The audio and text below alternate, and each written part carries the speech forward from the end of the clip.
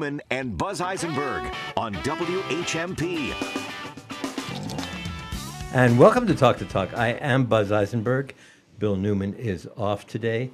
Hello, Dan Torres. Hey, Buzz. I'm excited. We have in the studio Northampton's fire chief for another 3 or 4 days, I suppose, until Monday he becomes the next state fire marshal who has been appointed to oversee a lot of important things we're going to be talking about right now. And his name is John Davine, and thank you so much for joining us. Oh, thank you. Good morning. Thanks for having me. Oh, it's a pleasure, Chief. This is a big change for you. It is, absolutely. Yeah, it's exciting. So let me just start with the obvious. Are you going to be completely leaving your haunts and your colleagues of the last, 25 years? Yeah, I'm coming to realize it's a lot more difficult than leaving than I thought it was going to be. Tomorrow will be my last day, and Andy Peelis, who's our assistant chief, will be sworn in as the new chief at 2:30 tomorrow afternoon. So Andy and I have been, best friends since the day I started, so I'm excited for him. But it's bittersweet. It's kind of cliche, but my best friends are all here, and I started here as a 27-year-old kid, and I grew up in this department. I started as a firefighter and kind of worked my way up through the ranks, and I've developed some really good relationships with other department heads and folks over at the police department. And tomorrow will be a tough day. I think tougher than I thought it was going to be. I can imagine that a lot of us have jobs where we work closely and form great bonds with our coworkers. Does it change things when your job requirement, your job description involves what could be a fatality while working together? The training that you go through, does that form a different kind of relationship? Oh, absolutely. We have four shifts, and they work 24-hour shifts. They work 24 hours straight. So it's almost like it's a family. You spend a lot of time together at work, and you cook together. You cook, you eat 3 meals together, and it's like a family. You argue and you joke around with each other. Tell the same dumb jokes. But they also, the shifts also spend a lot of time together off duty. They're pretty tight. They have parties and Christmas parties, and it's good to see. It's a different job. It's not a Monday through Friday, 8-hour day. You just spend so much time together, and you're at work a lot. You were a Marine before you became a firefighter. Correct. Was that a useful set of skills, a useful experience that you brought to fire safety? It was. I enjoyed my time in the service, and I think I've as my leadership style has developed over the years. I've taken some of that stuff that I've learned from leaders that I had in the Marine Corps as an 18-year-old kid, and then kind of up through the fire service, and I've had some great captains and deputies and chiefs here in Northampton that I've learned from. And, I think it's also a testament to them, right, that the folks that trained me, and, and here I am 25 years later, and I'll be in the state fire marshal. So. The state fire marshal. Let's talk about that for a minute. Sure. We in Western Massachusetts always feel neglected. We feel like our talent pool isn't recognized because people who know people, it's not what you know, it's who you know, and Absolutely. They end up in the positions of great authority in the Commonwealth. But here we have a local boy, chief, Northampton's city of 30,000. Correct. Fire chief becoming the state fire marshal. Is that something we should feel good about? Oh, absolutely. And we always say the same thing, right? Once you get west of 495, they kind of forget all about us. And, I think out west, we face a unique set of challenges. You and I were talking earlier about we have a lot of volunteer departments out west, and a lot more than they have out east. So we face a different set of challenges as far as, helping those smaller departments out with, they're having trouble with recruiting and training. So, I'm hopeful that when, I can bring that Department of Fire Services and bring more resources out to the western part of the state. And I want to circle back to that, Chief John Davine. But first, let's describe what it is you're going to be doing. I know here in Massachusetts we have the Executive Office of Public Safety and Security, I think it's called. Correct. It is a secretariat. That is, it's in the governor's cabinet level. And that's where I guess your ultimate supervisor is going to be, right? Correct. Who will that be? So the ultimate supervisor would be the Secretary of Public Safety, Terry Reedy, and then his immediate undersecretary. I'll be. So public reporting to them. safety includes the secretary oversees law enforcement. Correct. Oversees emergency management. Yep. And oversees fire safety. Correct. Right? Okay. And you will be, there is a Department of Fire Services. Yep. And there is the Fire Service Commission, of which I think you will head. Is that right? Yes. So I'll be the Fire Service Commission is actually who selected me as the next marshal, and that's their job to select the next marshal. And then you have a training council. There's all sorts of boards and commissions that I'll be involved with at DFS. But ultimately, I work at the will of that Fire Service Commission, that 8-person commission. What I want to do is, I just want to make sure, because I have a hard time understanding this, partly because I haven't been involved. I was a volunteer firefighter, I think, in 1979 for a couple of years, until my law practice took me away from free time.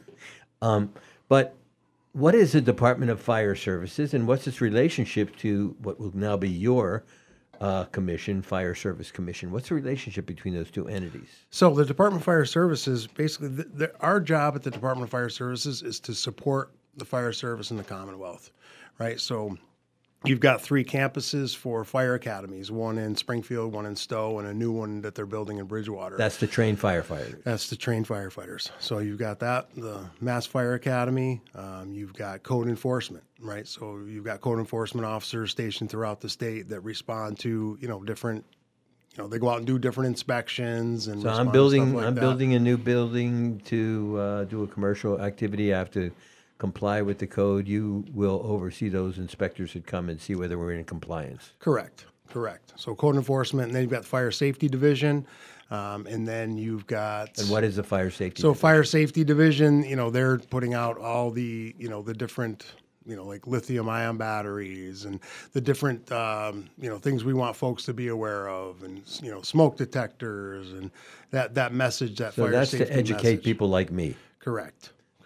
To constantly make sure that people have the information they need in order to more safely live their life, right? Right. And then you've got special operations. So that's the hazmat team. DFS runs a couple of different large incident support vehicles. So, say we had a large incident in Northampton that was going to be, a multi-day event. We can request that from the Department of Fire Services. It's basically a big truck that you can use as a command post. We have rehab units, same thing, large trucks that, the air conditioned and heat, and firefighters can go in there during an incident and cool off or warm up. And, there's drinks in there, cold drinks, coffee, some snacks. So firefighters have a place to kind of just, relax, and then before they go back to work. And then you also have the State Police Fire Investigators out there and the State Police Bomb Squad. So we are talking with Northampton Fire Chief for another day and a few hours after a quarter of a century here in Northampton fighting fires, and the last few years as a chief. And soon on Monday, he will be sworn in as our state fire marshal. I think you'll be overseeing roughly 800 employees. Is that correct? It's between full and part-time. If you count all the instructors at the academy, full and part-time folks, it's close to 800 people. That's a daunting task, isn't it? It is.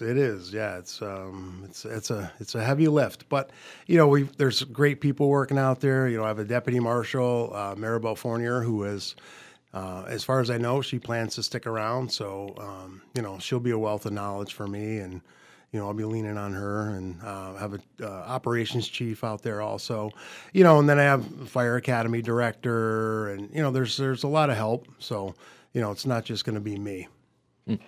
This is Dan. What do you think the biggest challenge is for firefighters across the state of Massachusetts when you assume office? So I think the biggest challenge right now, just for fire departments and fire chiefs, is recruiting. It's been very difficult, not just here in Northampton, and not just volunteer departments, but full-time departments also. I'm so glad you mentioned that. I'm going to interrupt, which I don't like to do, only because I want to continue the conversation we were having before we came in studio. I live in a hill town. Mm-hmm. When I first, well, no, I think there were about 40 volunteers when I first moved there a half a century ago. I think now we have 16. Wow. And of those 16, some of them are just aged out, climbing a ladder and climbing a roof and doing what firefighting involves is a really difficult thing to do. So since you drew that, if you only have 16 volunteer firefighters in a town like Ashfield, population, what, 1,800? Yeah, you're about right. What's the risk, I guess, since you fight fires, that you only have 16 volunteers? What's the trouble you think that a town which has volunteer firefighters could experience? Well, I mean, obviously, here in Northampton, we have 72 firefighters altogether, and each shift runs with a minimum of 13. And we require mutual aid from other surrounding communities to help fight our fires. So, with just 16 people in the department, and you never know how many are going to actually show up to the fire. These departments again rely on their neighbors to help them out too. And I think eventually what we're these smaller volunteer departments, having trouble with recruiting. Similar to what they've done with EMS, I think eventually, some of these departments are going to have to look. EMS meaning ambulance service. Ambulance service, right. Yep. So I think you're eventually going to have to look at, partnering up with other communities around you and possibly regionalizing, right? And we're starting to see that.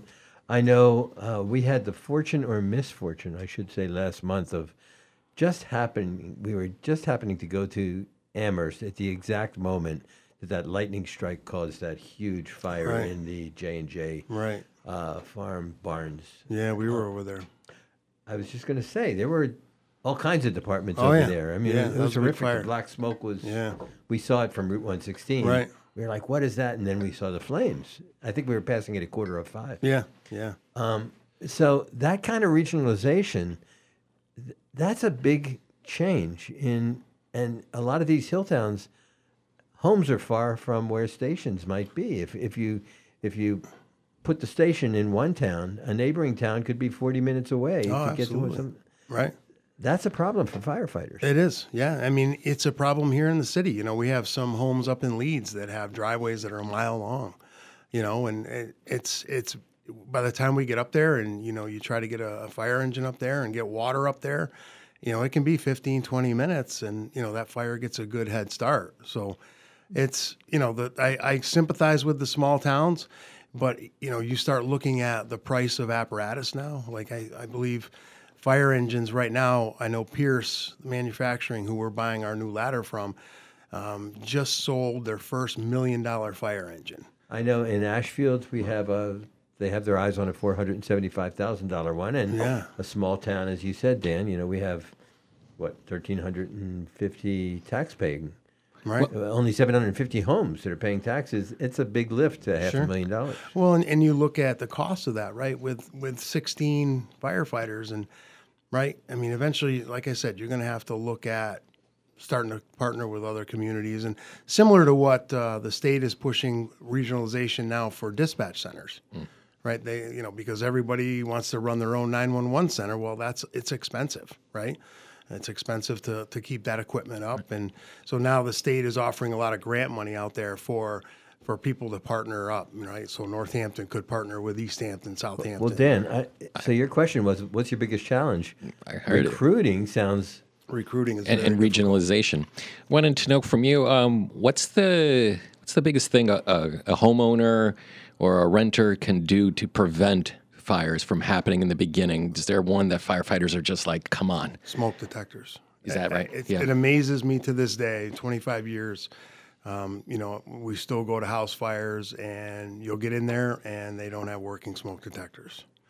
And I think just about every fatal fire that I can remember in the city, they didn't have working smoke detectors.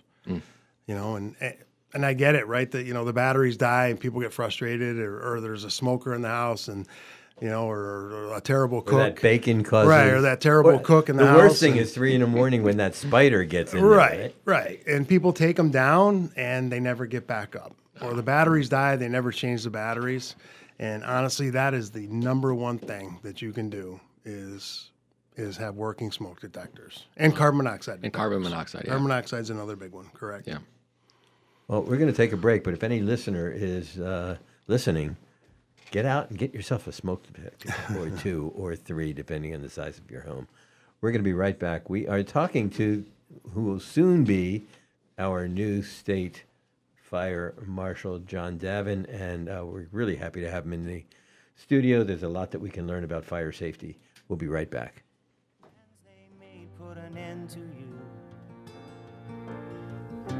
I walked out this morning and I wrote down this song. More Talk the Talk with Bill Newman and Buzz Eisenberg coming up right here on WHMP. Are you tired of living with chronic pain, knee pain, joint pain? Listen carefully, because now there are new regenerative treatments now available here. QC Kinetics, the nation's leader in regenerative medicine, is now open, giving lasting relief to people with joint pain with no surgery, no drugs, and no downtime. Regenerative medicine uses highly concentrated healing agents from your own body. These powerful treatments can restore and repair damaged tissue in your achy joints, so you can move again without pain. QC Kinetics has over 100 clinics nationwide and has treated thousands of patients with incredible success. Their advanced protocols are an exciting way to manage pain from arthritis and injury without surgery or steroids or pain pills. If you've got pain in your knees, shoulders, hip, or back, you need to check out these new treatments. They can actually help your body restore and repair itself. Call now to schedule your free consultation with the local medical professionals at QC Kinetics. Call 413-992-5450. That's 413-992-5450. 413-992-5450. Are you tired of feeling like a watchless hero in a world full of timekeeping villains? Fear not. Hero Watch Repair is here to save the day. With over 20 years of experience and a heroic 5-star customer rating, Hero Watch is the ultimate superhero of watch repair and customization in the Valley. These heroes possess the power to buy, fix, sell, and customize watches like no other. They'll swoop in, rescue your timepiece, and restore it to its former glory. Call Avery at Hero Watch Repair, East Hampton. What's cooking at River Valley Co-op? Here's avid eater, grocery shopper, and co-op member Bill Newman. Summer in New England, and the local farmers are showing up at the co-op every day with summer berries, basil, and tomatoes, an endless bounty of fresh fruits and vegetables. In the co-op meat department, local chicken from Reed Farm, house-made brats, sausage, lots of grilling ideas. And in the co-op cheese department, get fresh mozzarella for your caprese salad. River Valley Co-op, wild about local. Everyone is welcome. You're listening to Talk the Talk with Bill Newman and Buzz Eisenberg, WHMP. And we are back exploiting our time here in the studio with the state's new fire marshal. It's so exciting. John Davine, currently for another day, chief of the Northampton Fire Department. We were talking about what homeowners can do to make their houses more safer. And you had already mentioned the critical need of smoke detectors. You didn't even blink when Dan asked you what's the most important thing. But I was talking about fire extinguishers, and we had some, and it became very expensive to get somebody to come and fill them. Right. Where we lived, and you were talking about residential sprinkler systems, which I don't know much about. Are they expensive? I don't know. It depends, obviously, on the size of your house and the size of the system. But, you think about the cost of replacing your home, right? If you do have a fire, compared to the cost of that sprinkler system. And, we've seen how they work. And, if you get a fire and that sprinkler system will, if not extinguish it, it'll keep that fire very small. So when the fire department does get there, they can extinguish it. And you're going to have some water damage, but it's better than, replacing your entire home. I'm sure we're talking about people who have the resources. Yeah. Because it's got to be somewhat expensive. It's a little bit, but if you think about, rural homes, and it might take you a while to get there. Well, yeah, and you were talking about a driveway being, what is it, a mile long to get through. If you guys had to go bring your truck plus the equipment, it might be worth looking at for homes that are more rural and sparse out throughout the western. Absolutely. And, a lot of your hill towns, too, don't have fire hydrants, right? So they have to draft water, which takes time, right? And, it's a ride from the fire station, but with these volunteer communities, the firefighters have to get to the station first, right? I mean, here in Northampton, we're here, right? Our turnout time is minutes, and they're in the truck. And right, if and a down fire the road. happens after like 10 o'clock at night, right? People are home with their families, Right. and so they have to get to the station. Yeah. And then if they need water, we have Ashfield Lake, but they have to drive to Ashfield Lake. Yeah, they have to set all that up. And we have areas in the city up in Leeds where, we don't have fire hydrants, and we do have to draft. So our folks train on that every year. And, we have certain sites designated in the city where we know we can draft from and, set up those portable water tanks. But it takes time and it takes resources. So, John Davine, as the state fire marshal, you're also going to oversee hazardous material response. A lot of us were horrified when we saw what happened in Cleveland. Mm-hmm. A train derailed and mass evacuations, and air quality was toxic. People could die if they inhaled those chemicals. And I just want to add, I happened to have been going yesterday up to Greenfield, and I had time, and so I went up 5 and 10. And there at Tom's, the hot dog place, I saw about a dozen people in firefighters. I think that they were a hazmat training crew. Yep. I saw Jesse Rosnick there. Yep. Yeah, that's so I'm a member. Well, I'm a member. Yesterday was my last hazmat drill yesterday. So that kind of training for that kind of thing, it's a different kind of training, isn't it? Oh, yeah. Yeah, our hazmat program, I think currently it's 160 hours of training. That's just the classroom portion. And then they do another, I think, 80 hours with the actual technology, the meters and stuff like that. So, yeah, our hazmat program in Massachusetts is one of the best in the country. It's a statewide. What makes it one of the best in the country? Well, it's a statewide program. So we have 6 different districts. We cover the entire state except the city of Boston. Boston, is large enough where they have their own hazardous materials response team. But so we cover the entire state, and our goal is, we can get people there, within an hour on scene, helping that fire department handle that response. That seems like an incredibly dangerous, difficult detail to draw. It is, hazmat. It's been one of the highlights of my career. I got on the team back in 2003. So I've been a hazmat tech for 20 years now, and it is about, knock on wood, we've never injured a hazmat tech in the Commonwealth at a hazmat response. That is really impressive. It is. How much training is involved for a firefighter to become sufficiently competent in a situation where hazardous material is being leaked? Well, new recruits at the academy, they get, they call it an operations level training, not that hazmat technician level.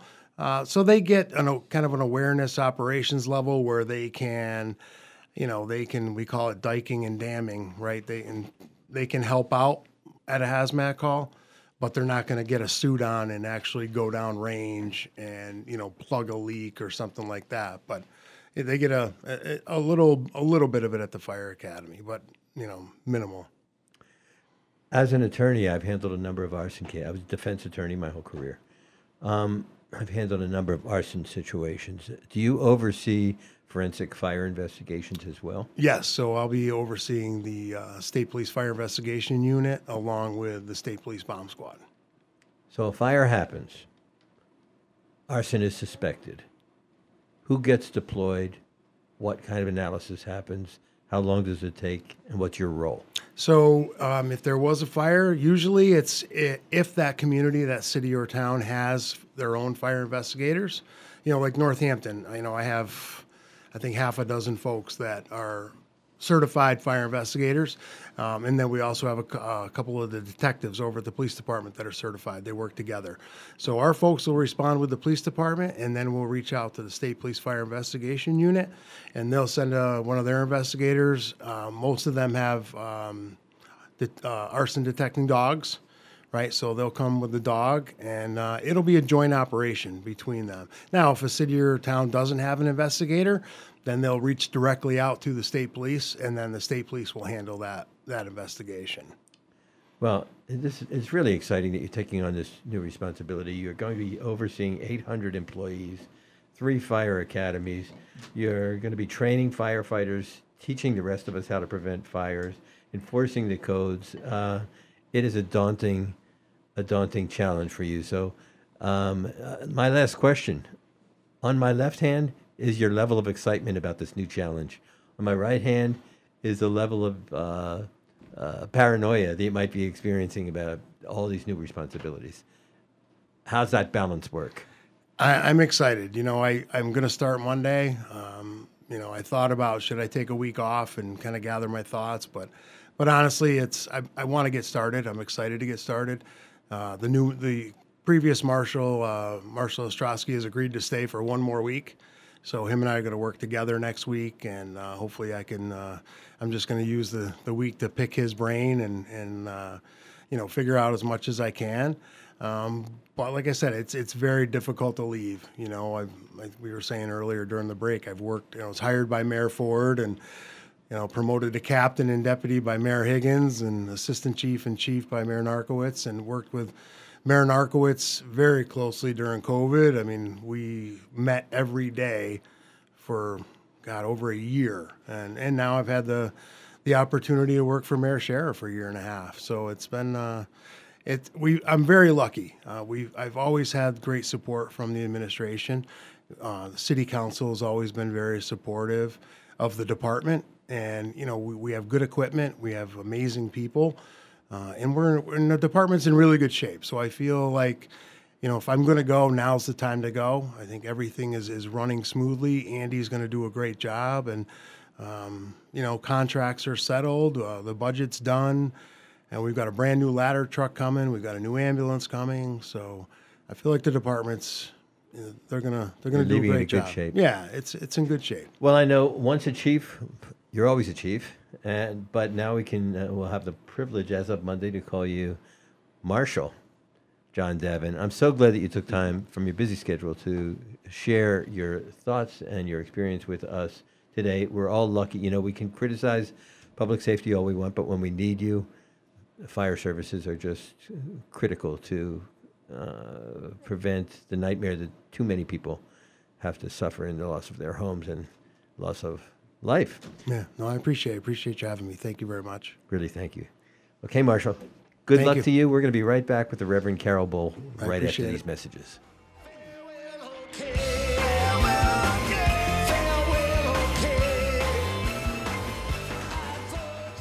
You're listening to Talk the Talk with Bill Newman and Buzz Eisenberg. For WHMP News, I'm Jess Tyler. A man accused of molesting 3 teenage girls during a 5-day training camp in Northampton last year is free on bail.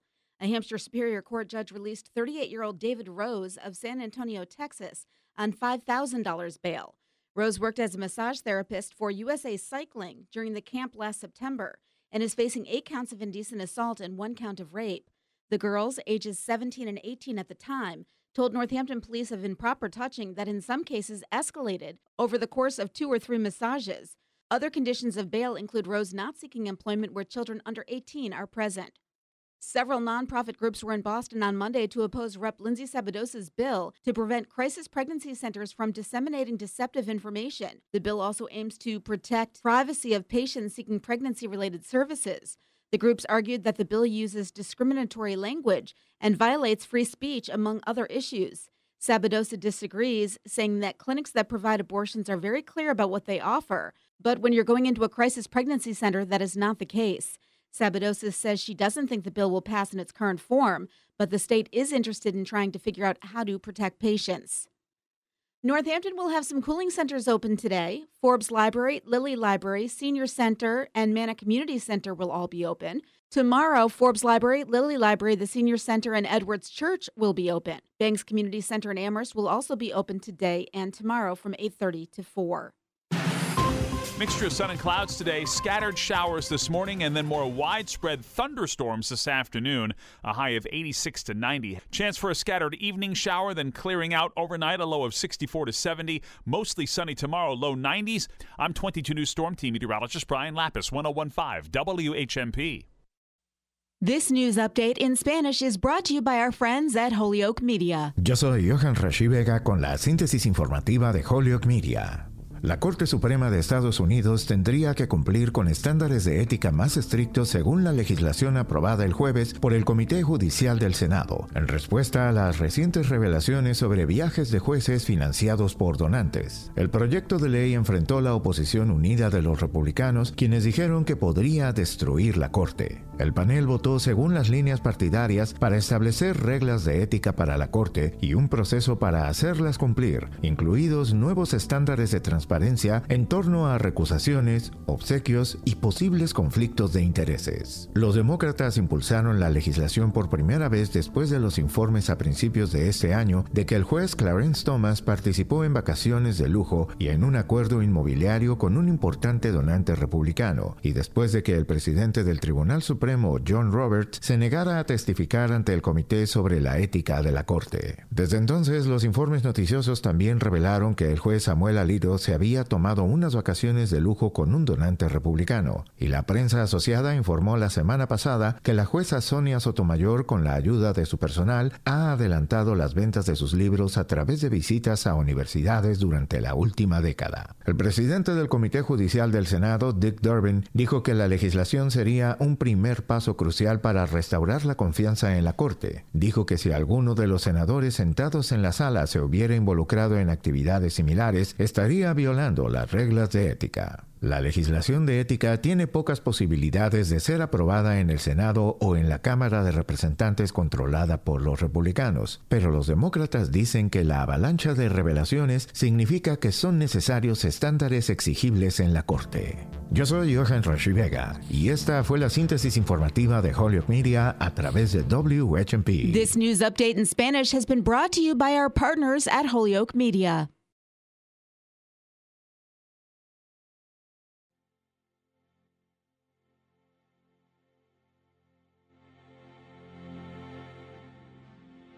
It's been 7 hours and 15 days since you took your love away.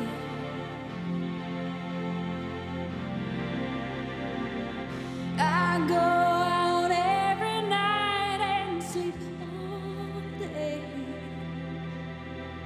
since you took your love away.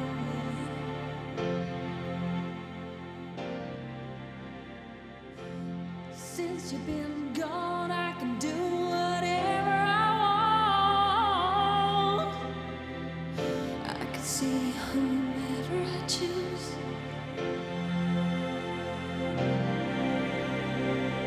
I can eat my dinner in a That fancy is the voice of Sinead O'Connor, who yesterday died at far too young an age. Sinead O'Connor was famous not only as a very skilled vocalist, but also because on Saturday Night Live she inspired a firestorm when she took a photograph of the then Pope John Paul, tore it in half as her personal public protest against the molestation crisis that was plaguing the Catholic Church. You remember that, Dan?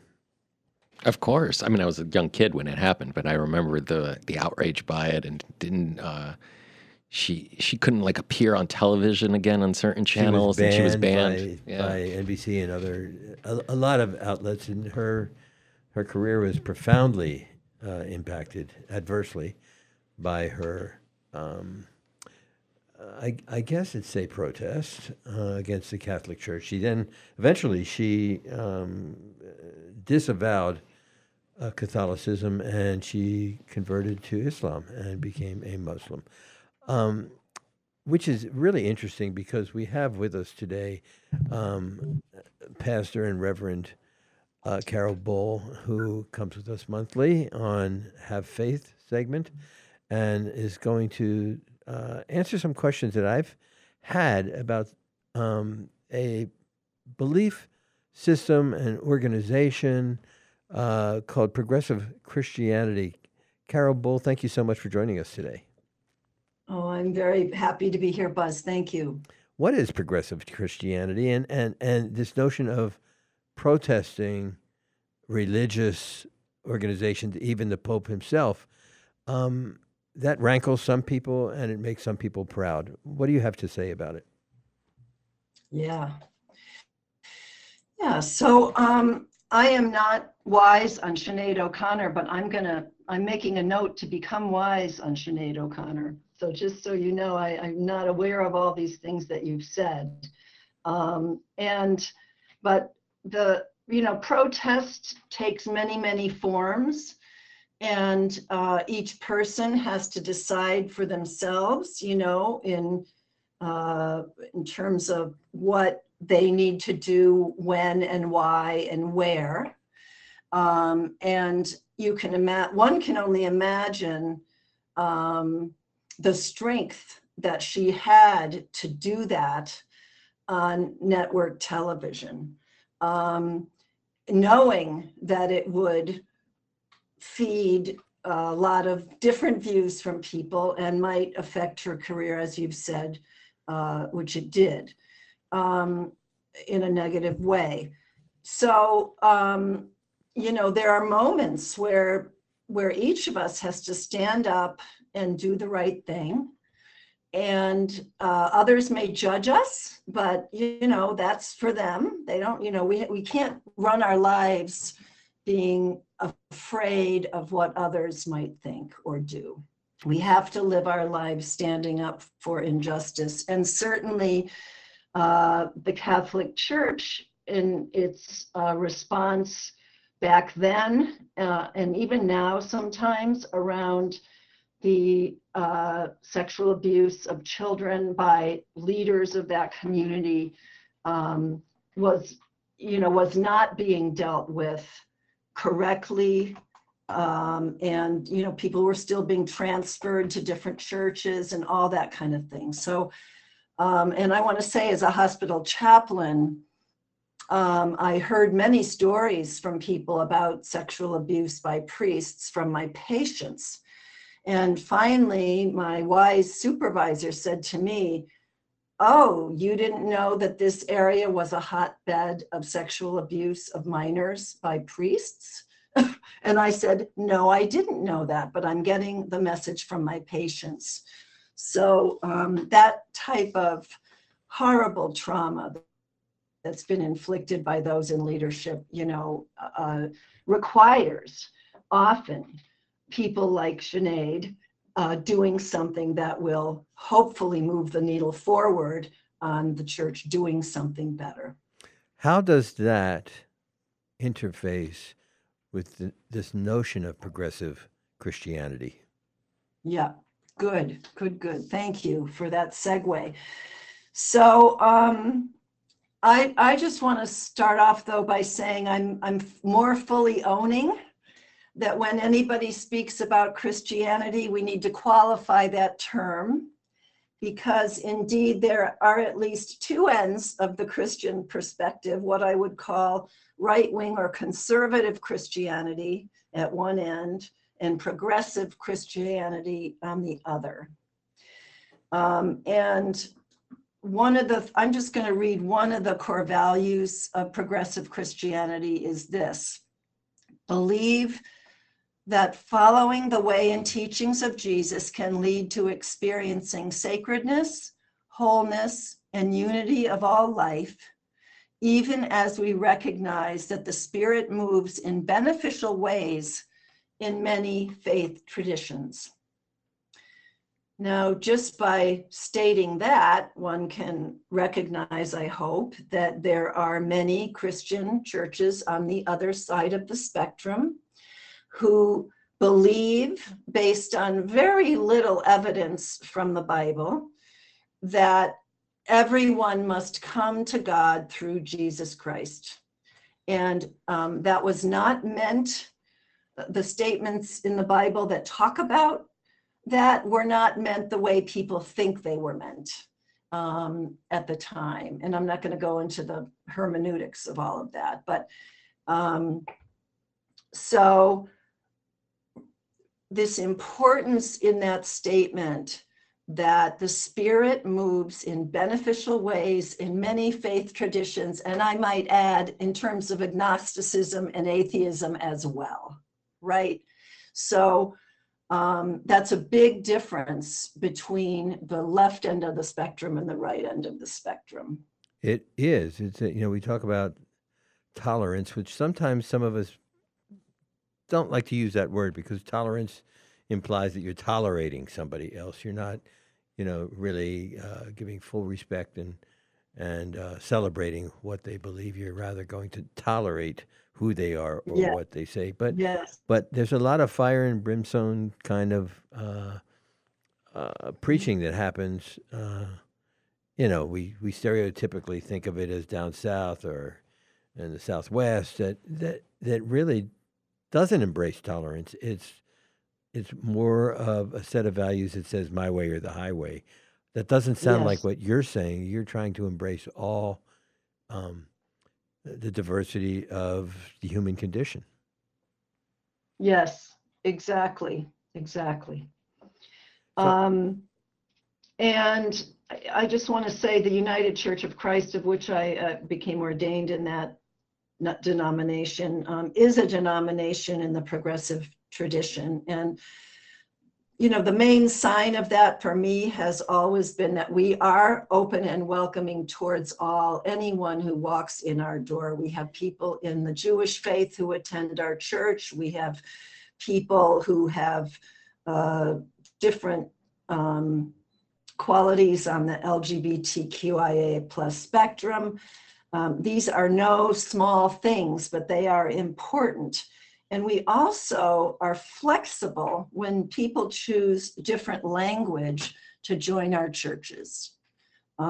So I was one of the first people to do that at a church in Boston where I wasn't comfortable saying, I accept Jesus Christ as my Lord and Savior, and I was allowed to change the language to say, I accept Jesus Christ as my Lord and Savior in the company of other saints of a similar stature. And that was a big deal for me because I am an interfaith practitioner, though I am a Christian minister. So, I'm having, Reverend Bull, I'm having a little bit of problems really understanding that, because if the values, I always point out when we talk about religiosity generally that there is a difference between a fact and belief. If there's a fact that you can either refute that it's a fact or affirm that it's a fact, that I right now am speaking into a microphone and being broadcast on the radio, that's a fact, and I could demonstrate it scientifically and otherwise. Then there's a belief that Satan is here in the studio, which cannot be refuted or affirmed. It's a belief. If you're explaining to congregants or to someone who needs your counsel because of a crisis they're experiencing in their life, and you're explaining what your beliefs are, how do you do that without conveying your beliefs to that person and saying that's what I think is the right way to look at the world? Those are the values I think you should adopt. You're leaving it open. Yeah, I mean, more the discussion should be, finding out why that person is coming to me right now for support and what kind of support do they need. And I can share with them what the Christian belief says about whatever's going on with them. I don't demand that they buy into that right now. I ask them to stay open to their own connection with God, the greater being, higher power, whatever you want to call it, and to keep talking to me about where they're at and how they, how they want to participate or not in a particular church setting. So it's really accepting people, learning about where people are in their lives and in their faith journeys, and accepting where they are and not trying to put something on them. Wow, this is such an important conversation. We are talking with the Reverend Carole Bull of the United Church of Where. We're talking about progressive Christianity. We're talking about her acceptance and embracing of people for who they are, regardless of whether it's exactly where she thinks the world is or not. We're going to continue our conversation with the Reverend right after these messages.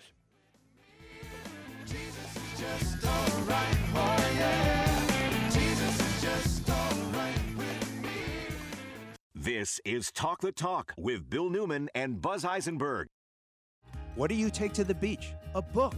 Go to Broadside. Get a beach read. Like Happy Place by Emily Henry. Romantic Comedy by Curtis Sittenfeld. Have you read Lessons in Chemistry? Read it by the water. Broadside Bookshop Summer Reads. For the beach or a lazy afternoon in an Adirondack. Stacey Abrams' new thriller is Rogue Justice, and you won't be able to put it down, except maybe for a quick dip to cool off. Broadside, Northampton's community bookstore. Order any book on the Broadside website. Have it delivered to your door or pick up at the store. You're a nonprofit doing good work in the community. You want to let people know? That's easy. Talk to Hannah. Tell her you want to have a PSA on WHMP. If you're a community nonprofit, WHMP helps you communicate. Have an event? Need donations? Volunteers? Talk to Hannah. She'll help you craft a message and we'll run it at no cost. Hi, it's Hannah. Email me at hward@whmp.com or call me at 586-7400. WHMP News, Information, and the Arts, and messages from community nonprofits. The Paul Parent Garden Club, every Sunday, 6 to 8 a.m. Brought to you by Weinzick Nursery, locally owned and operated since 1954. Visit Mike, Amity, John, and the rest of the team at Weinzick Nursery, Route 9 in Hadley, and online at weinzicknursery.com. Sidewalk sales, downtown Northampton. Sidewalk sales. Walk away with a rug, a mug. Walk away with a bargain. Sidewalk sales. Now in downtown Northampton. Pets and people, they belong together. They help us feel calm and loved with every tail wag, kiss, and snuggle. Dakin Humane Society believes in this bond, and your support keeps people and pets together. You provide resources so animals with medical issues can get the care they need to find homes. Our pet food aid program lets people facing tough times feed and keep their pets because you care. Dakin's many programs and services help companion animals and the people who love them. To make a gift, visit dakinhumane.org. You're listening to Talk the Talk with Bill Newman and Buzz Eisenberg, WHMP. And we are back with our weekly segment, Have Faith, and our monthly blessing to be with the Reverend Carole Bull of the United Church of Ware. And Reverend Bull, we were just talking during the break, and I was telling you that when I was bar mitzvahed, my rabbi said the day of my bar mitzvah that what makes a person a good Jew, you don't have to believe in God. You have to understand that everybody has the same potential of being a good person as you do. And that's what you should aspire to, is to show that you can be a loving, caring, and good person. I'd like to know how that interfaces with what you're calling progressive Christianity. Beautiful. Thank you for that story. It's just phenomenal. You know, what I would say is that, you know, your rabbi got to the heart of things, didn't he? That how we are, how we act in the world, how we show kindness to others, this same believing that all have the same potential for goodness as you do, no matter their religious background, fits in perfectly with this progressive Christian value that I did read earlier.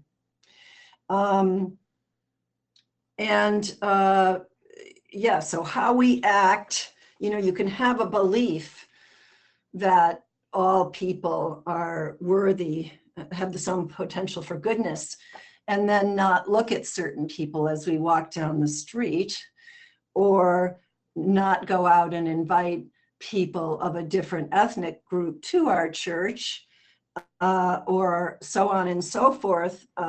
That, you know, that's sort of where the rubber meets the road. You know, how do we act? And I'd like to read something from the United Church of Christ had a big thing happen recently.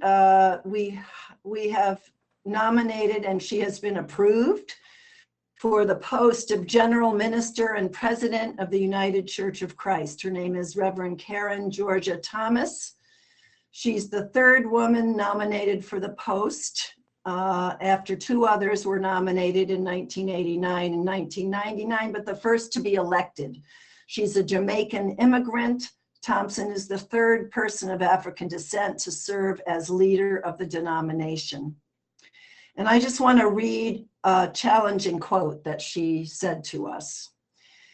In speaking to the UCC board before her nomination, she emphasized that dismantling oppressive systems everywhere is necessary for both communities and congregations, internationally and domestically, to thrive.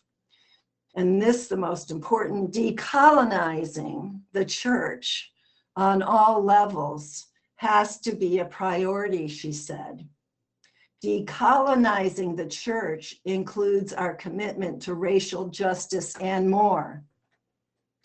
Being anti-racist and inclusive requires that we decolonize our institutions in ways that afford all to be present and participate equally.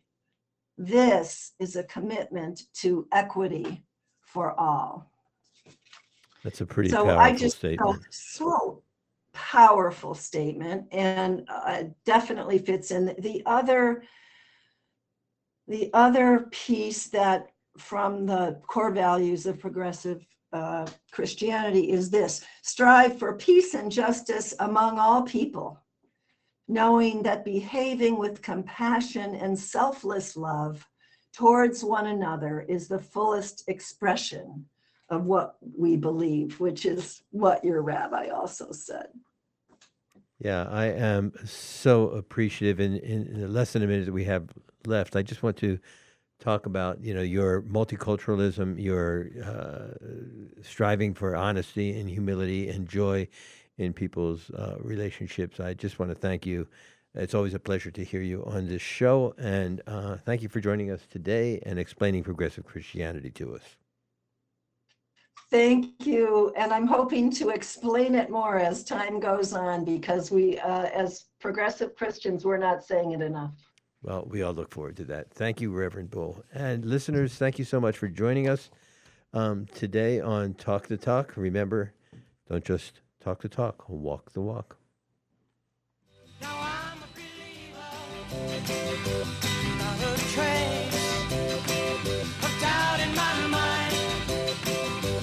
I'm in love. I'm a believer, I couldn't leave her. Want to know more about local history, literature, and education? Hilltown Family's bi-monthly Learning Ahead cultural itineraries offer an easy way to delve into Western Mass culture and traditions. These new seasonal itineraries are produced in collaboration with a humanities scholar and community education expert, offering ways for self-directed teens and lifelong learners to engage in learning that helps shape a sense of place. Funded by a year-long grant from Mass Humanities, you can download guides anytime, free of charge, at hilltownfamilies.org. Would you like a better world? It's as easy as grabbing a hammer and building a home. Pioneer Valley Habitat for Humanity builds strength, stability, and self-reliance through affordable home ownership in Hampshire and Franklin County. It's not a handout, it's a hand up. Habitat homes are built with donations of material, land, and services. Future homeowners and volunteers create a partnership with Habitat for Humanity to build a home, strengthen our neighborhoods, and create a legacy for our community. Help transform the world. Volunteer and support Pioneer Valley Habitat for Humanity. pvhabitat.org. WHMP Northampton and WRSI HMP. This is Talk the Talk with Bill Newman and Buzz Eisenberg on WHMP. And welcome to Talk the Talk. I am Buzz Eisenberg. Bill Newman is off today. This is Thursday, and we are always blessed with a focus on science and sustainability with Brian Adams. Brian, I know that you always tell me to distinguish between weather and climate, but man, we've been having some weather that I'm having a hard time not thinking it has something to do with climate. I think it has everything to do with climate change. I think the what was coming is now here. and we are in for a new normal, which is shocking and scary, and has a huge effect on all of our daily lives, including the food that we eat. And we've been talking a lot with farmers on this show about the struggles of farming, the struggles of big agriculture in the valley. And today we're going to talk about urban agriculture and some of the struggles that go on there. We're going to talk about urban agriculture, food justice, and youth empowerment. And I am so delighted to have five staff and youth from an amazing organization in Springfield called Gardening the Community. Maurice Poe, Iva Nunez, Maya Pridgeon, Milani Wedderburn, and Mara Wedderburn. Thank you so much for joining us today. Thank you for having us. So let's talk about what Gardening the Community is, what you do, and why you are there. Somebody want to lead us off? Yeah, I got it. So Gardening the Community... Well, first of all, who are you? Oh, sorry. I'm Maurice Poe. I've been with Gardening the Community for 2 years. I am a youth program assistant and social justice advocate at GTC, aka Gardening the Community. And Gardening the Community is a food justice organization engaged in youth development, urban agriculture, and sustainable living to build healthy and equitable communities. And yeah, we have another staff and 3 youth here. So I don't know if you guys want to just talk about who you guys are. Yeah, my name's Maya Pridgeon. I've been with GTC for about 4 years. And this year, this is my first year as staff, so I'm the assistant youth program manager. And yeah, I've been working here with my 2 sisters for a while. We have 3 sisters on the program, which is very exciting. My name is Milani Wedderburn. I've also been here for about 4 years. I'm a youth leader at GTC, and yeah, I love everything about the organization, and happy to be here. I'm the 3rd sister. My name's Mara Wedderburn, and I've been working at GTC for 4 years alongside my sisters, and I really enjoy the program. I've learned a lot being there, and I learned a lot about gardening and just helping my community. My name's Ivan Nunez, and I also work at GTC. I'm a co-lead with Mara, and this year I expect to have fun and just enjoy my time, just making life better for everyone around me, and thank you. So it's an amazing concept to take abandoned lots in Springfield, in the middle of the city. We generally think of community gardens, but this is not community gardening. This is not plots that individuals have. This is urban agriculture. What do you grow there, and what do you do with the produce that you grow? Maya, you want to start us off with that? Yeah, so we grow a variety of things, lots of different vegetables, mainly vegetables. We also grow flowers and some fruits. Most of the stuff that we sell in our farm store is actually grown on other farms. We partner with other farms and to sell the stuff at our farm store, and then we do sell some of the stuff that we grow on site in the farm store, but it's not that much. Most of the stuff that we grow is like helping the youth to learn how to grow food, and yeah.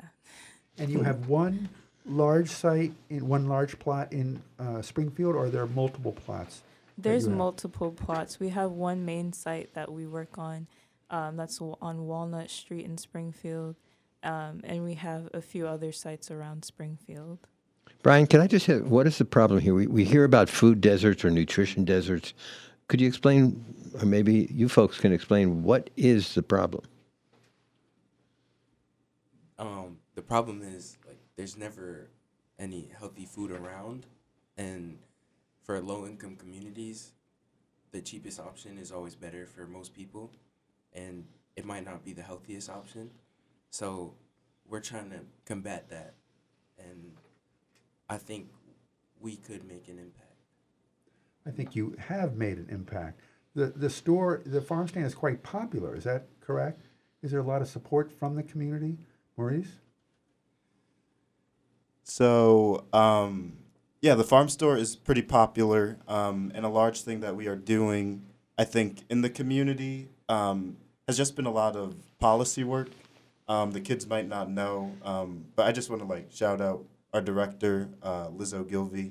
She puts in a lot of work just for the kids, but also just for the community. One of the big policies in Massachusetts that she's worked on is the Healthy Incentives Program, which essentially allows EBT users to get up to $40, $60, $80 a month, depending on family size, of just free healthy food. So at farm stands and farmers markets. So our store, as Springfield is a large city with EBT users. Explain what EBT is. Yeah, so EBT is, many people might know it as food stamps in the past. It's just a way that people can use credit just to spend it on electronic ways of purchasing food under the SNAP program, yes. Supplemental Nutrition. So exactly. So basically, through a lot of Liz's work, any person with EBT, they automatically have HIP in Massachusetts. So that's an automatic $40, $60, $80 a month. So that's every single month that they can use on free fruits and vegetables. So I think the issue that we set, or that you bring up, I think, is where it's people know that there's, sorry, I gotta be careful here. So there's a farm store that is present, but it's a lot of people don't really know about it, because if people, I think, want to eat healthy and do it, but I don't know if we have that much of a presence, because I think a lot of people try to manipulate that and say low-income or people don't want to eat the food, but I think there's a desire and a heart, because no one wants to live a life that's unhealthy. But I think it's just not really being aware that we're here, which is why I think, to answer the question, is why it's difficult, because we desire for there to be more people using the farm store. But right now it's we still have some good customers, but we would desire a lot more people to be using. So that seems like a key issue. You have a wonderful farm stand making available healthy, organic produce, not just from your farm, from a variety of farms in the area. How do you get people to use that facility? Is there outreach that goes on? Do you knock on doors? Do you go on to social media? How does that happen? Let's see, who hasn't spoken? Mara, you want to take that one? Yeah, so I think now we're trying to do a lot more work of getting the word out and letting people know that our farm store is a HIP eligible place where they can get free fruits and vegetables with their EBT. And also we're doing projects where we're going to be going out in around the area, around the traffic circle near our job, and trying to get the word out about our farm store and get more traffic to the farm store. Currently, we have a lot of people from neighboring areas, but we don't have a lot of people directly in our neighborhood, because I feel like a lot of people walk by it because they're not aware of what we're actually doing there. So I feel like once we get more traffic, we'll have a lot more people, a lot more customers coming there. Yeah, and something that I actually really want to add quickly too is there's a lot of youth in our program that also don't really know about HIP. And when they find out, it's oh my gosh, this is amazing. And I think for us just to see people who realize that they have this benefit, it's really cool. So I think it works both ways. The youth don't really know, the community doesn't really know. So it's a really big topic. It makes me cringe and crazy when you look at produce available from other countries like South America or something, and it's cheaper than what we are producing here in Western Massachusetts.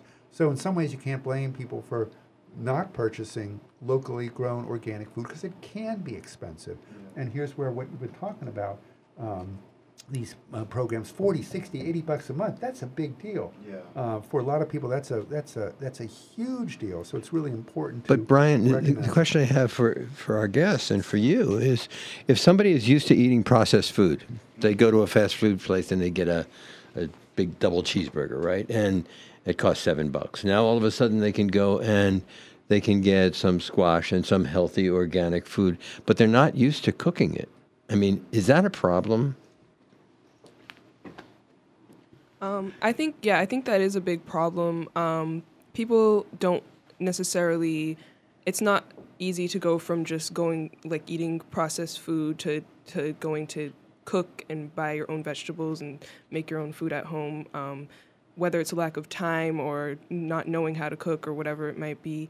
I think there is a demand. There's still a demand for healthy food and fresh vegetables, like especially different cultures, like they make their cultural meals and they want those foods. Like a lot of Jamaicans, like they love callaloo, so sometimes we'll have that in the farm store. And I think there's still like a desire for those foods to be in the community, and I think having them grown in our area is better than importing them and having. Yeah, that's really, really true. We're talking with Mara Wedderburn, Milani Wedderburn, Maya Pridgeon, Ivan Nunez, and Maurice Poe. They are 5 staff and youth from a marvelous organization called Gardening the Community. I want to ask, in the minute we have before break, and then we'll come back to this, how did you get involved in this? I mean, this is a huge deal. Urban agriculture is not something that rolls off the tongue easily, right? When we think of agriculture, I think of the farms in the valley, but I don't think of the middle of Springfield. And when I think of agriculture, I generally think of older people because it's a really aging farm folk out there. And I don't think of folks your age getting involved. So someone want to start us off with how you got involved in that? Me and my sisters got involved through our cousin. He was already working there when we started. That's how we got involved. And what was it that interested you in the project? I've always been interested in gardening. I had a garden at home. I like to grow things, so that's what drew me to the program. I would say for me personally, it was something to do, something to get out of the house. I don't think I was necessarily completely interested in gardening at the time, but over the years, I've become more, I like it a lot more now. Similar to what Milani just said, yeah, it was something for us to do in the summertime. We started in the summer of 2019, and I just wanted to get out the house and do something. And once we started working there, I was really drawn in by just the people, and it was a lot different than I thought it would be. I thought it would be more similar to a community garden, but when I realized it was all people my age and people that look like me, I was really drawn into the program. Ivan? I had started originally with a different program, and I was employed by New England Farm Workers, and they had put me in GTC. I didn't know what I was doing, but as I went along, I knew it was a good fit for me, and I've been going here ever since. Even when I wasn't working, I would come here. Maurice? Okay. So it's a long story, but I wasn't trying to keep it short. So basically, I'm a student at UMass Amherst. I'm going into my senior year, and I was taking a class for civic engagement service learning, and I need to partner with a local community organization. I originally was partnered with the Springfield something else in Springfield. No, it was a different one. But I needed to partner with the organization, happenstance. Part of your curriculum requirements. Yeah, the director, Liz, her husband was my middle school art teacher when I was a little kid. And I was just like, I want to work with you. She spoke on a Zoom. I ended up crying because she was talking about how I, as a little black boy in a predominantly white community, made her black husband feel strong. And well, I'm crying now. Yeah, I just wanted to, Yeah. So I was like, I want to work with you. And we're going to come back to Maurice, and I just want to tell you, here in the studio, Brian came in, as he always does on Thursdays, and trailing him were these 5 handsome, intelligent, articulate, and obviously committed members of the Gardening the Community, sharing their story, this important story about urban agriculture and the food, doing something to combat the food desert that we have in Hampden County and in so many, unfortunately, so many communities. We're going to take a break. We're going to be right back with Brian Adams and Gardening the Community folks right after this.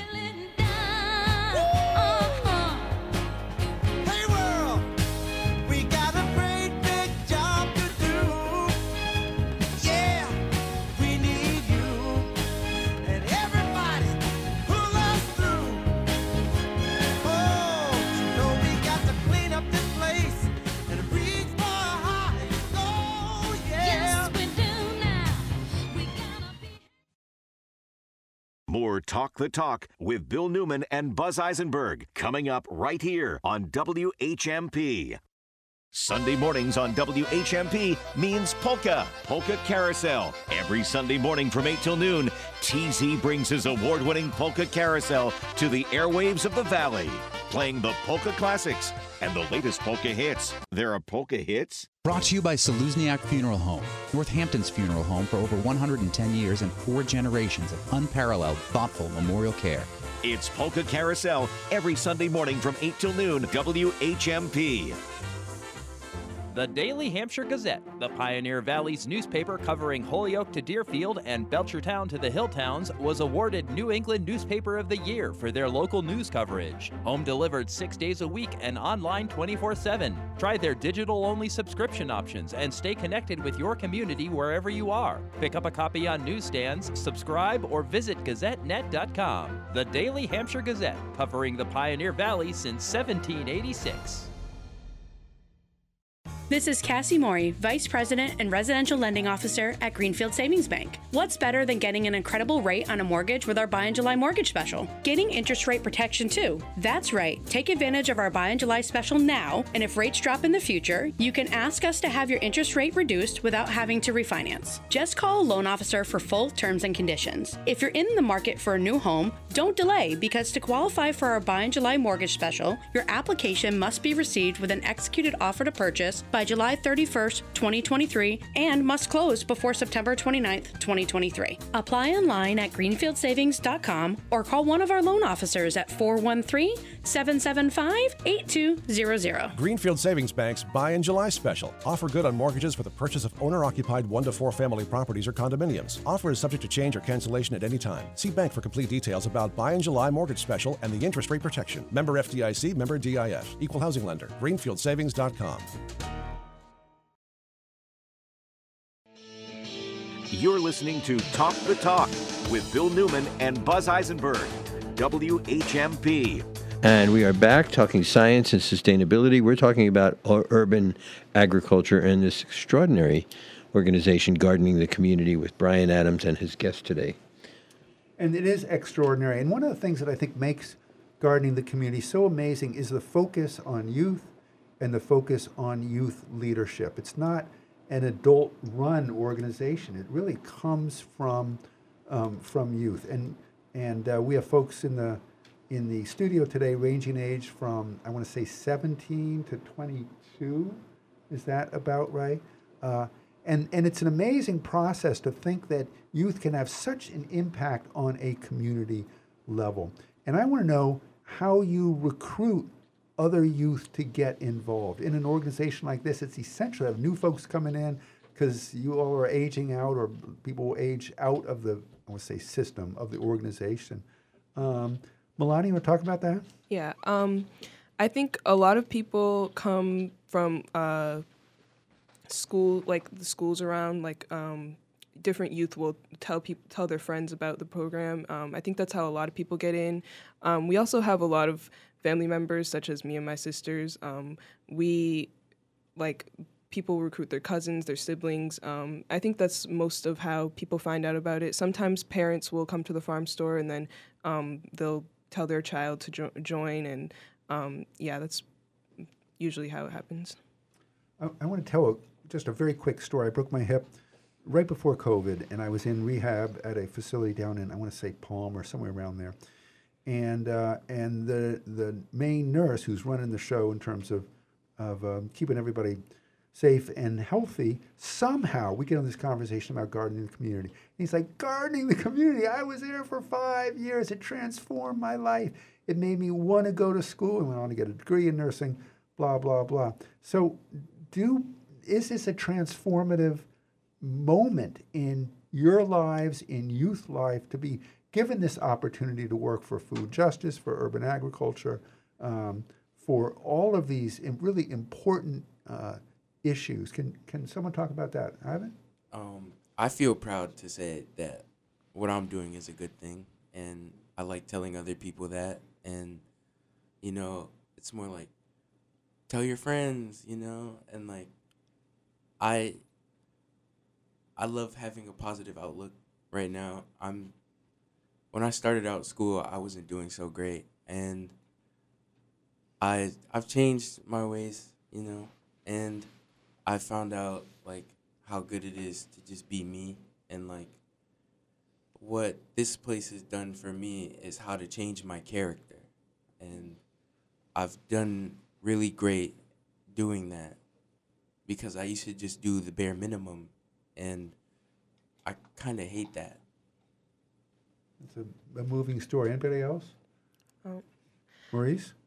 I'm sorry. Yeah, so I think something that I also want to like talk about, and even like thank you, Ivan, just for like sharing that. Like, I think something to like address is like the fact that gardening is a hard job, but we have like, I want to say like 20 to 30 like youth like every single summer, just like working and coming back every single day. Like we started coming in at 8 earlier because it's just getting so hot. Yeah, people are coming, they're working. Like a lot of people are having fun when they could be doing anything else. And I think we as staff will talk a lot about just like why and like what makes this program special. Yeah, I think it's the community, and there's a lot of lessons you can learn gardening. But I think what I liked about what Ivan was talking about was like this ability to learn more about yourself and like work hard. And I think for me personally, it's been transformative because I've been able to work with other youth and see them grow in ways that I'm just like, wow. And I've only been here 2 years. So yeah, that's all I'll say for that. Something that I also wanted to add to that was that it really does impact youth's lives. You see that even though youth will age out of the system, go to college, they'll come back as staff. That happens with a lot of people. That I myself, I took a year off and then came back. A lot of people just come back to gardening the community a lot. So, Milani? I just want to say, like, as somebody who was very shy and like reserved, I've been homeschooled my whole life, so that was kind of hard for me to open up and be like social. And gardening the community has really helped me in that area, and just have more confidence in my leadership and my abilities. It's also helped me to realize I want to go into a career of like food science or something in that field. And yeah, I think it's just given me a lot more confidence overall. Mara? Yeah, similar to what Milani just said, like when I started, I was pretty reserved, pretty shy. I had social anxiety. And now I look back at who I was then, and it's like I've improved so much, even when it comes to public speaking or meeting customers, meeting new youth. I've just changed a lot, and I'm able to like approach people and be a lot more open and meet people that I never would have thought I'd meet if I hadn't joined the program. The power of youth leadership to change lives among yourselves and other youth it's really inspiring. It's a really wonderful organization. For folks listening, I know you're always looking for donations, for other input. How can people contact you at Gardening the Community?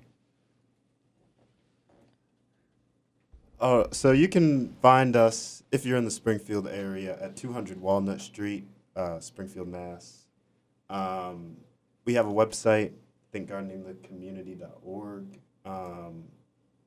We have an Instagram, which I think is Gardening the Community.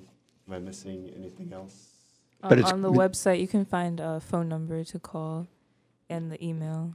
So it's one word, gardeningthecommunity.org. Yes. And it's a wonderful website. I know there's a little place to to donate as well, because organizations like yours require donations.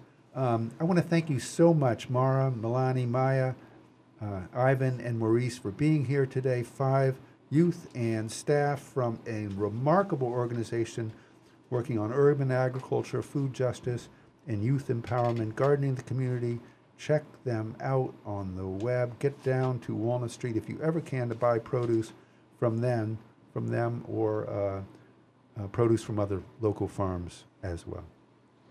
Food justice, it's such an important concept. And Brian, thank you so much for bringing these wonderful young people. There is hope. Oh, go ahead, Maurice. Yeah, and we just like to say thank you guys for inviting us here. Like, I think just the idea of youth empowerment, to like have us be on a talk show. Like, I was driving Ivan up, and like he's just like little butterflies, and I was like, "You're gonna do great." Well, you all did great, but I really want to. The thanks goes to you, not just for what you're doing, which is really important for our neighbors to be able to find nutritious food and healthy diet, but also we led this segment, Brian, by talking about climate and the horrific things we're seeing. We wake up to every single day. And here we have hope. We have young people bringing us hope. Okay, and we will be right back with Jazz following these messages. Slow food got you sloppy, bruh. So chop it up. Chop it up.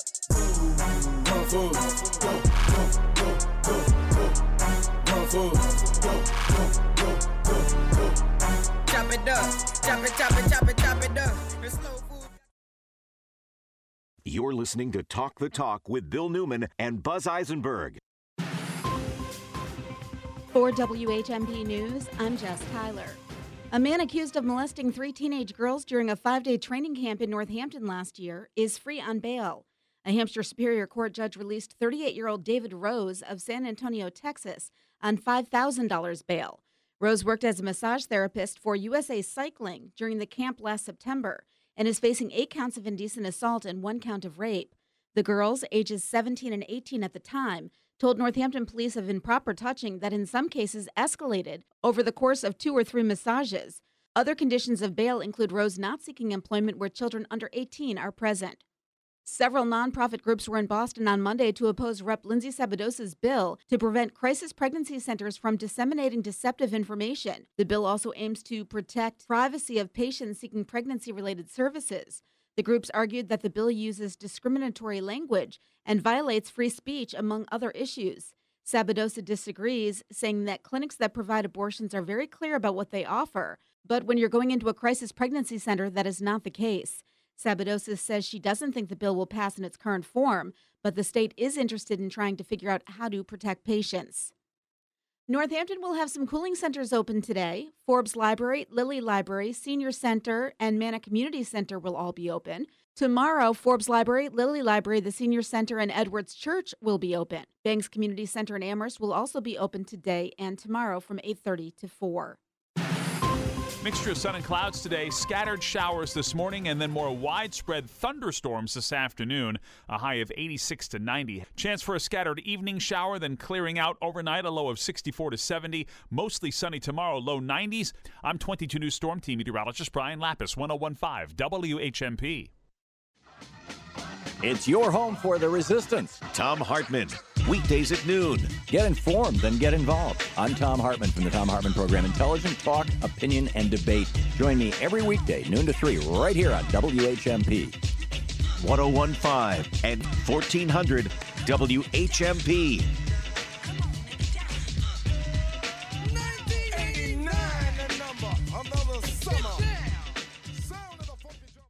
What's cooking at River Valley Co-op? Here's avid eater, grocery shopper, and co-op member Bill Newman. Summer in New England, and the local farmers are showing up at the co-op every day with summer berries, basil, and tomatoes, an endless bounty of fresh fruits and vegetables. In the co-op meat department, local chicken from Reed Farm, house-made brats, sausage, lots of grilling ideas. And in the co-op cheese department, get fresh mozzarella for your caprese salad. River Valley Co-op, wild about local. Everyone is welcome.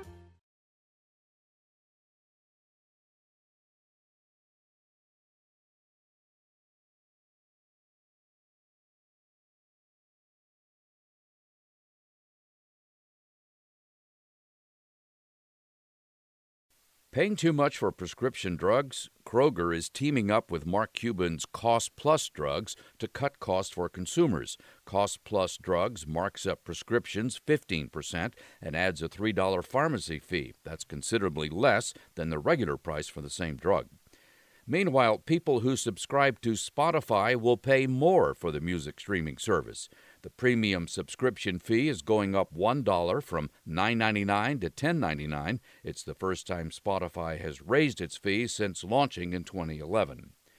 Home prices in May rose for a fourth straight month on the S&P CoreLogic Case-Shiller Home Price Index, but regional differences are getting wider.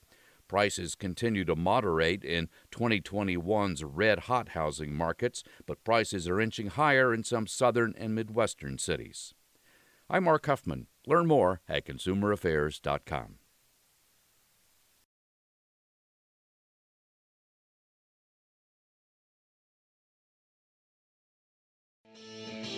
You're listening to Talk the Talk.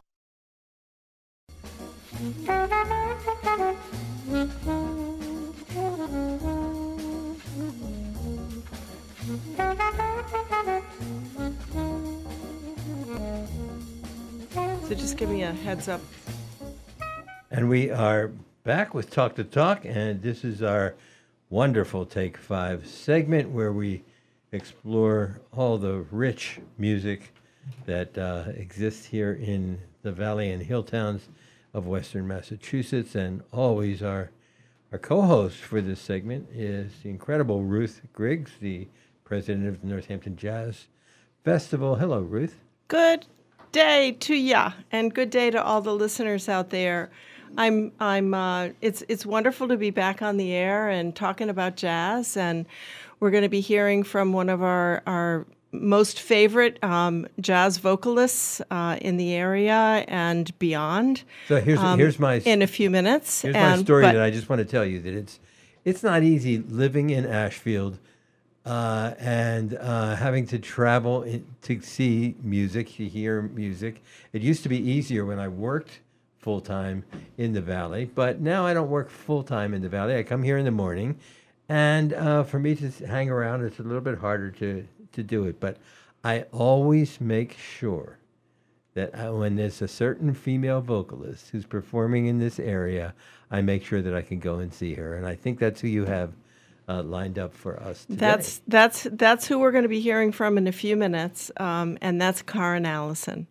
And Karrin is a 5-time Grammy nominated vocalist. She's been nominated for the Jazz Vocalist Best Jazz Vocalist category many times over, and we are so lucky that Karrin is a world traveler. She sings throughout the world, but she also comes to Western Mass, which she calls her home.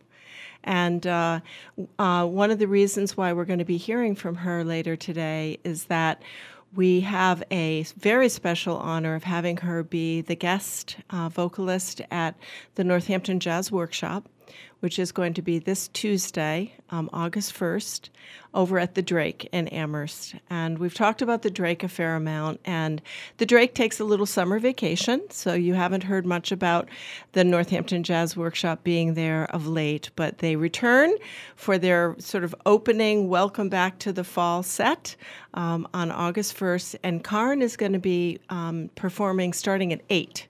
Which is a little later than normal. It's usually 7:30, isn't it? It's going to be one longer set starting at 8. Doors will be open at 7 because they do anticipate quite a few folks coming in. So There's also a small cover of $10 and $5 for students. Very small. And there'll be a very small for Karrin Allyson. So we're really excited about that. And by the way, for folks who haven't been to the Drake, what I often do is I go and I get my food from a local restaurant, cafe, and you're permitted to just bring it into the Drake, and they do serve. They have a bar there. It's such a pleasant place to hear music. It's an informal place to hear music. It's a friendly place to hear music, and I will be there Tuesday, August 1st, to hear Karrin Allyson for sure. And we are going to welcome Karrin to the show now. Good morning, Karrin. Good afternoon. Good evening. How are you? Doing well, thank you. How are you? Great. Thanks for coming on the show. I really appreciate you taking some time to just share. There's so much that you're doing in your musical life, in your personal life right now, and I just want to have the listening audience get to know you better because you're such a wonderful woman. Oh, well, likewise. Thank you. I'm happy. I love the jazz community in the Amherst and Northampton and Hadley area, Springfield, all of that. I feel lucky to have happened upon it, really, several years ago. And it's exactly what it is when you walk into a jazz concert in that community. That's exactly what it is. You feel a part of it. So I love it. Well, we are very, very fortunate that we were talking about your upcoming show with the Northampton Jazz Workshop at the Drake on August 1st, and I think people are going to be lining up at 7 o'clock when those doors open, Karrin. So. For those people out there in Radio Land who don't know you as well as I do, and that's a real honor that I do. Let's go back to some of your original inspiration, Karrin. I mean, I know you are a jazz aficionado. I love the way you scat. I love the way you sing in French and Brazilian, let alone your native language. But you also have a singer-songwriter deeply there inside of you. Talk to us a little bit about that. Yeah, I guess when I was growing up in the Midwest, in Omaha, Nebraska, I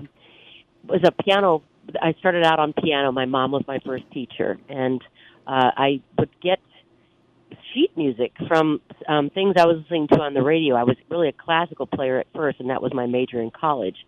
But I would get sheet music of my favorite songs like Carole King, Carly Simon, all that stuff, Roberta Flack, and just play it and sing along with it. And that's kind of how all that began, my love of popular music. I didn't discover jazz until college, and as I mentioned, I was a classical piano major, but they had in those days, they didn't really have a lot of jazz in school, so now they've got all kinds of it. And so I got involved a little bit in that because they knew I could sing a little bit, so the big band invited me to sing, and it kind of just went from there. I think I started to date a horn player, and then, that necessity is the mother of invention or something. And then jazz just spoke to me in a big way because there's so many things I love about it, especially, as you mentioned, improvisatory part of it. And which you're so good at. Well, thank you. I mean, it's a journey, we can always get better, but I love to try. And it's just another way I can be involved in the band. I mean, I don't really feel like I'm apart from the band. I'm the leader, but I love the democratic process of a jazz band. And speaking of that, being a bit of a jazz vocalist myself, I don't do solo gigs, obviously, but I love the way you lead the band when you're on stage. Let's face it, you're often the only woman on stage with an all male band, and you have them totally under control, and they are looking to you for guidance. And my understanding is that the musicians love it when the vocalist gives them really clear instruction and they can follow that vocalist well. That puts them in their happy place. Yeah, I mean, we all want to succeed. Within the nights or days music making, we want to make it. At least I feel like it wants to become one organism rather than 4 or 5 different people playing their instruments. We have to make the music paramount, make the story. And I think that the players, in this case with Paul Arslanian and George Kay and John Fisher, they want to help tell the story with me, and that's what I expect when I play with players. That's what you excel at, Karrin. I mean, well, we try. I loved reading on your website, which, by the way, folks out there, is Karrin.com, KARRIN.com, and what I loved is some of the comments from some of the reviewers and writers from the New York Times and the Wall Street Journal and the Jazz Times. Karrin Allyson gets inside a lyric. And that's the storytelling that I think you do so exceptionally well. And I would like to add that I think you get inside a song.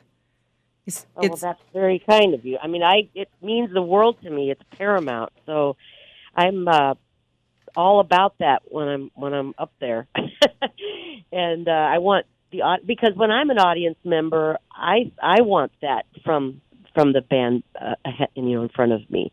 I want to be involved somehow or feel a part of it. I want to be moved in some way. It doesn't mean like I want to be an emotional mess after the show, but I want to feel joy. I want to feel sadness. I want to feel hope or despair, whatever it is. I feel, that that's an important part of the music. Well, and you certainly do all of that. And actually, I did pick a couple of your songs to play, one during the break and one as an outro today. And the one during the break is a song that I personally know very well and have sung it. And that's Some of That Sunshine. And talk about a song that is where people are in the moment. And I chose that song today because, man, oh man, do we need that right now. And after the break, I want to talk to you more about the influence of politics and the influence of the body politic on your music. But we're gonna take a break, and we're gonna play some of Karrin Allyson's original, Some of That Sunshine, and you'll see what I mean. Never knows what's in store. Just when you think trouble's over, there's more. Everyone has her own theory. Nothing's more fickle than fate. But I've always said, when it's stormy, just wait. Wrap up some of that sunshine. This is Talk the Talk with Bill Newman and Buzz Eisenberg. Go out to eat, save 30%. Get a guitar or take lessons, save 30%. Pork chops, rug cleaning, hypnotherapy, save 30%. The Shop 30 store. Full value gift certificates to local restaurants and merchants, plus tickets and events. Just click, print, and save 30% on the stuff you were going to buy anyway. The Shop 30 store. Open right now at WHMP.com.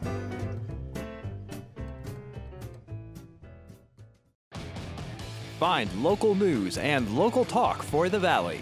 Which says we need to appeal to the wealthy white people of our region because the marginalized people do not have money, which is true, but as we know, that's what happens when you have centuries of policies that are oppressive, that are racist. Where the heart of the Pioneer Valley lives. 1015 and 1400 WHMP. News, information, and the arts. Sidewalk sales, downtown Northampton. Sidewalk sales. Walk away with a shirt, a skirt. Walk away with a bargain. Sidewalk sales, now in downtown Northampton. Did you know you can get your prescriptions for less at your local pharmacy? You can with GoodRx. It's the free app that can save you money on your medications. Just search for your prescription, choose the pharmacy and the price that works best for you, and then show your GoodRx coupon to your pharmacist at the drop-off counter. GoodRx works at over 70,000 pharmacies, including Walmart, Rite Aid, and Walgreens, and it works whether you have insurance or not. It's easy to save. Next time you drop off your prescription, check GoodRx. To start saving today, go to GoodRx.com. GoodRx is not insurance. When it's happening here in the Valley, we're talking about it. The only live and local news in the Pioneer Valley and for the Pioneer Valley. WHMP.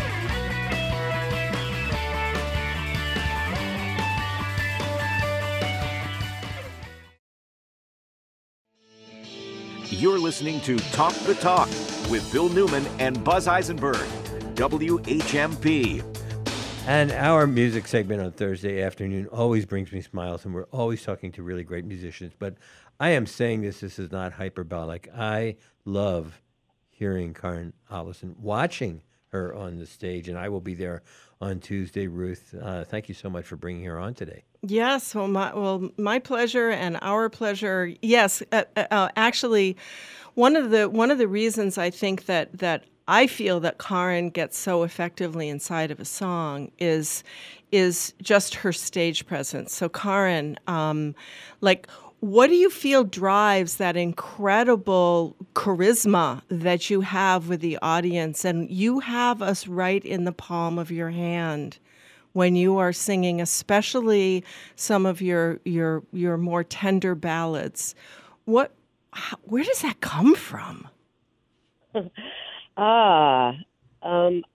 Just the will to convey it and to, we feel these things. We go through, jazz is, and all music and all art is something you need to live besides just talk about or go to school for.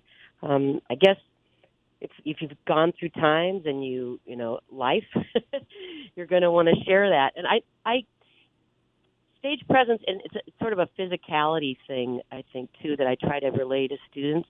I don't want to be distracting on the stage. I want to enhance whatever's happening however I can. Sometimes I don't think about it. Sometimes I am conducting really more with my body. But it's not really all that conscious. I'm not up there thinking, okay, now I'm going to move my body so the drummer can see me, but... I thought that you might answer that question by saying, it's because I love the music. It's because I love the song. It's because I love... I should have answered that.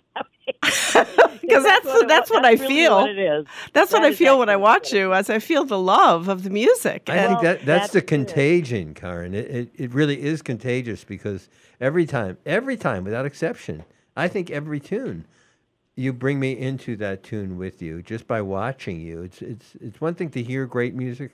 It's another thing to see it live because. And we're I appreciate that. And we're going to remind the audience that if you want to hear this amazing jazz vocalist who blessedly loves to come to our little happy valley, she is going to be performing at the Drake this coming Tuesday, August 1st. Her set starts at 8 o'clock. Doors open at 7. She's going to be playing with the Green Street Trio, also known as the Northampton Jazz Workshop. And Karrin, you have been singing with Paul, John, and George and the Northampton Jazz Workshop since the very beginning, haven't you? I remember seeing you at the Green Street Cafe back in 2011. Oh, my goodness. I do remember that. And, that place was something else. And then, of course, the bowling alley, they moved there. And then let's not forget the Clarion. Oh, right. Oh, yeah, that's right. I forgot about that step. Not at all. And then finally the Drake. And I think the Drake is a really beautiful home for them. And I like that club a lot. I want to change gears a little bit because the last tune that we're going to play in the outro in a few minutes is Shake It Up.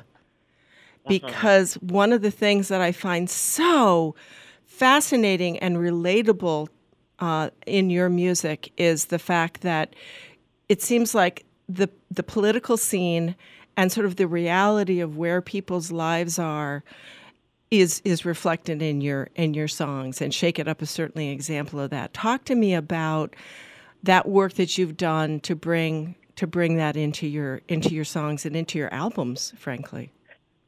Yeah, well, I have for a long time have wanted to include more of how I feel socially into my music. My parents were very socially conscious people, and we were raised to believe that everyone is equal and to work our best way toward that. And, you know, you can do it through music without being so direct, but sometimes I'm quite direct, and I think that needs to happen for me. And so this tune, Shake It Up, or the one you're going to play later, is about that. It was a 2016 and how the the world moved. And so it was just my wanting to share. If you want to do something about something, you have to shake it up a little bit instead of... well, we're going to hear how Karrin Allyson does that right now. So, Karrin, sorry to interrupt you, but thank you for coming on the show. We'll see you on Tuesday, August 1st at the Drake at 8 o'clock. And now we're going to shake it up with Karrin Allyson. A big taste.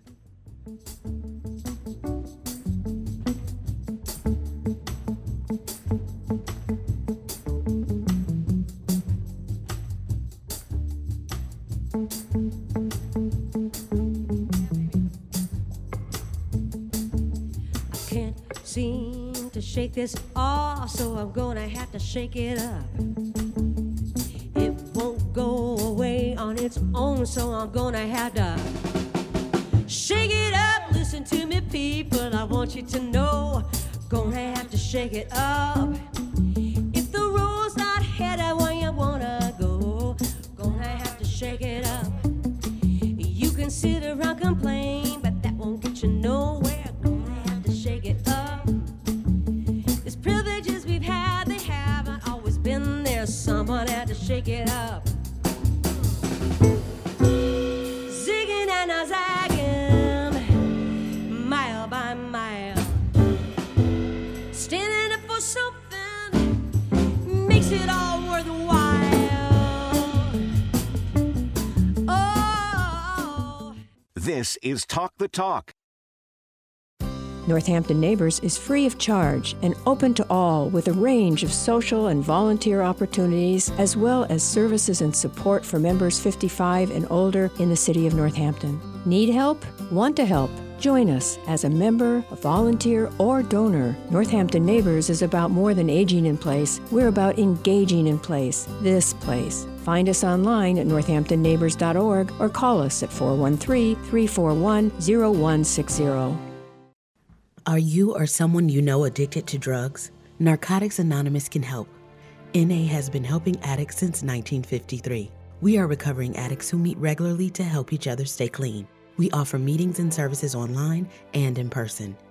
To find one of our meetings or to get information on what services are offered, visit www.westernmassna.org or call us at 1-866-NA-HELP-YOU. That's 1-866-624-3578.